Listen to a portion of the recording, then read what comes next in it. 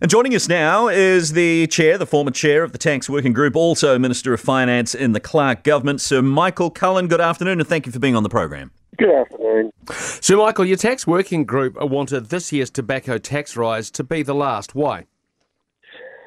Well, it's obvious now that the great majority of people who are continuing to smoke are both low income, often very low income, and obviously pretty seriously addicted to be continuing to spend so much money on tobacco.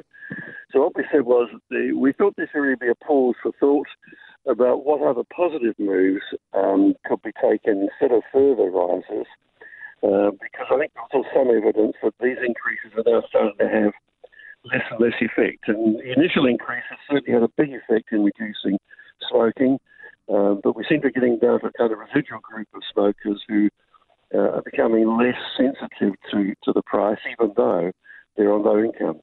Yeah, and that's the issue, isn't it? Because it is rich smokers quit, poor people don't. Why do poor people keep smoking? I think it's partly a lack of education amongst many, partly a sort of cultural differences, if you like. The old-fashioned sort of attitude about smoking being something that you did as a social activity, and so on and so forth.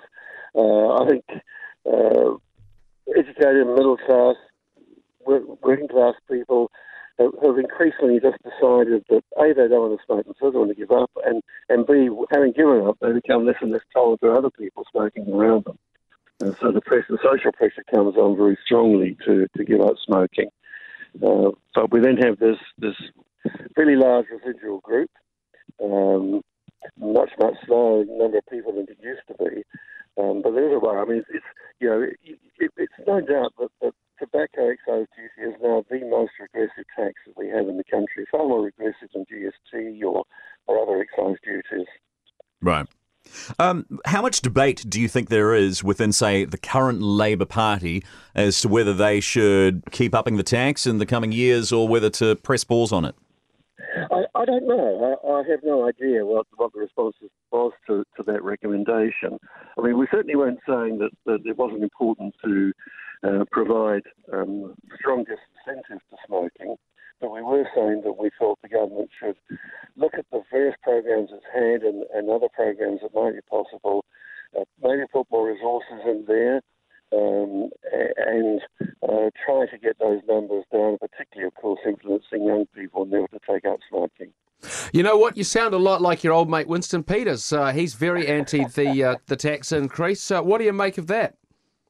Well, I mean, that's probably sort of playing a bit to the politics of it, and that's not what concerns me quite so much. I think it's more that what will now work most effectively to really get stuck into that residual group of smokers and to really influence them and help them give up. Because if people are seriously addicted to nicotine, I'm an ex-smoker, so I understand that it's not easy to go smoking. I tried many times before succeeding. Sure. Look, sometimes people who've never been smokers can sort of think it's just easy. Yeah, no, look, it took me about 6 times to give up smoking. I guess my question is Winston Peters right or wrong?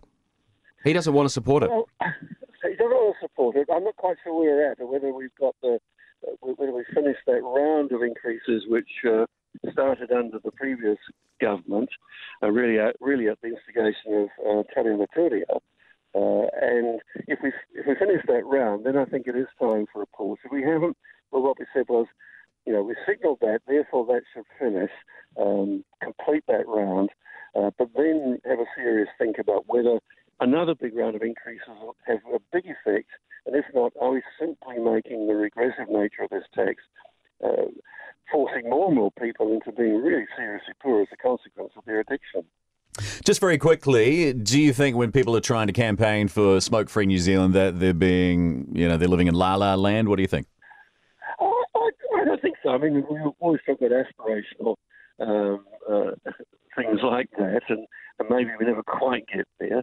But there's no reason to think that we couldn't get that far, particularly if younger generations don't take up smoking, so that, both metaphorically and literally, the smoking fraternity die out.